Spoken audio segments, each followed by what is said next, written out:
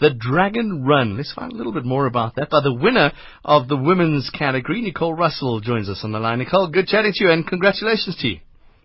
Yes, thank you very much. Not just first place, but sixth place overall, including the men. Yes, no, it was an excellent race for me. I had a great time. The conditions were in my favor with the 18-knot wind blowing, Sure. which is what I practiced and a lot at home. So it was right up my alley. No, it was great. Let's talk about the Dragon Run, and we've been trying to find some information on it. So the most difficult thing to find is just how long the route is. It's 26 kilometers, and it's a spectacular course. You paddle around islands, and it's really, really beautiful. And it's a fantastic event. About 200 boats on the water, 200 skis, and it was a really excellent race. Do you get the opportunity to take in the scenery if you're coming sixth overall? When you're racing, you're going so hard that you're really just focusing on working the runs and not missing any of them or making any silly mistakes. So you don't take in too much of the scenery, but in the pre-race runs, you get to have a look around and really enjoy the scenery, which is fantastic. Is the route laid out well before? Do things change depending on the conditions?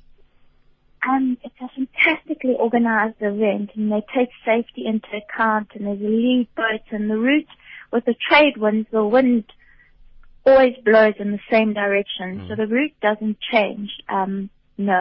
Which is great for the race organizers. So you know exactly what the route is, and obviously, and as you were saying, you've worked out a strategy. Is that right?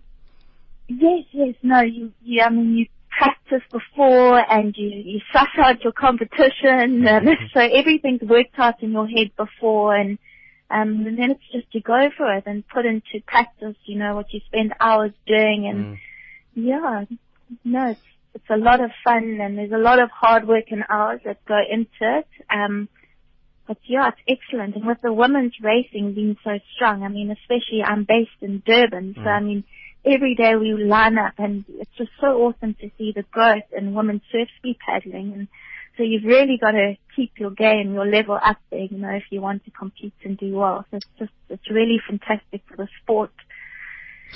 Obviously, as you say, South African competition is great, but coming sixth overall, is it right that you beat your nearest competitor by 17 minutes in the women's race?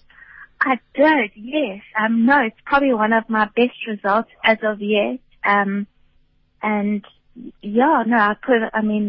scene with the competition here and the girls, I train under Lee McGregor, Hank McGregor's father in Durban, and so we really push all the time, and so I went there well prepared, and I had also just done a 160-kilometer race across the Durban coastline from Richards Bay to Durban.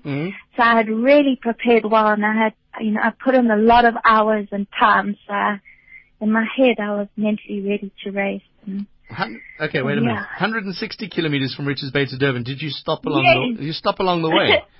We had 4 stops, so it was 42 Ks, 40 Ks, 50 Ks, and 32.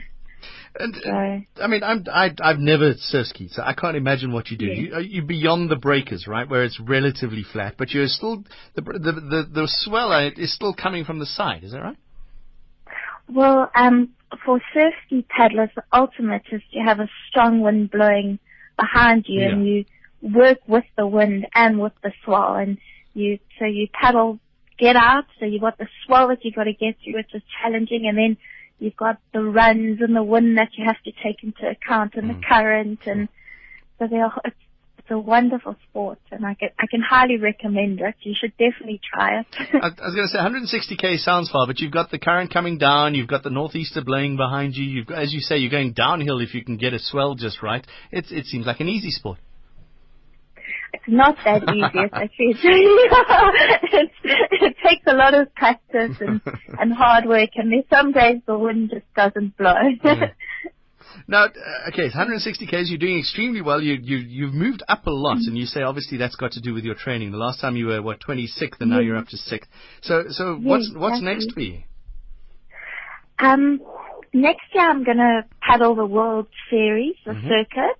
So I'll be traveling a lot more, and there are races that are based all around the world, and you select them and go and race, and then on your position you get points. And I'd like to do that and try and win a World Series title.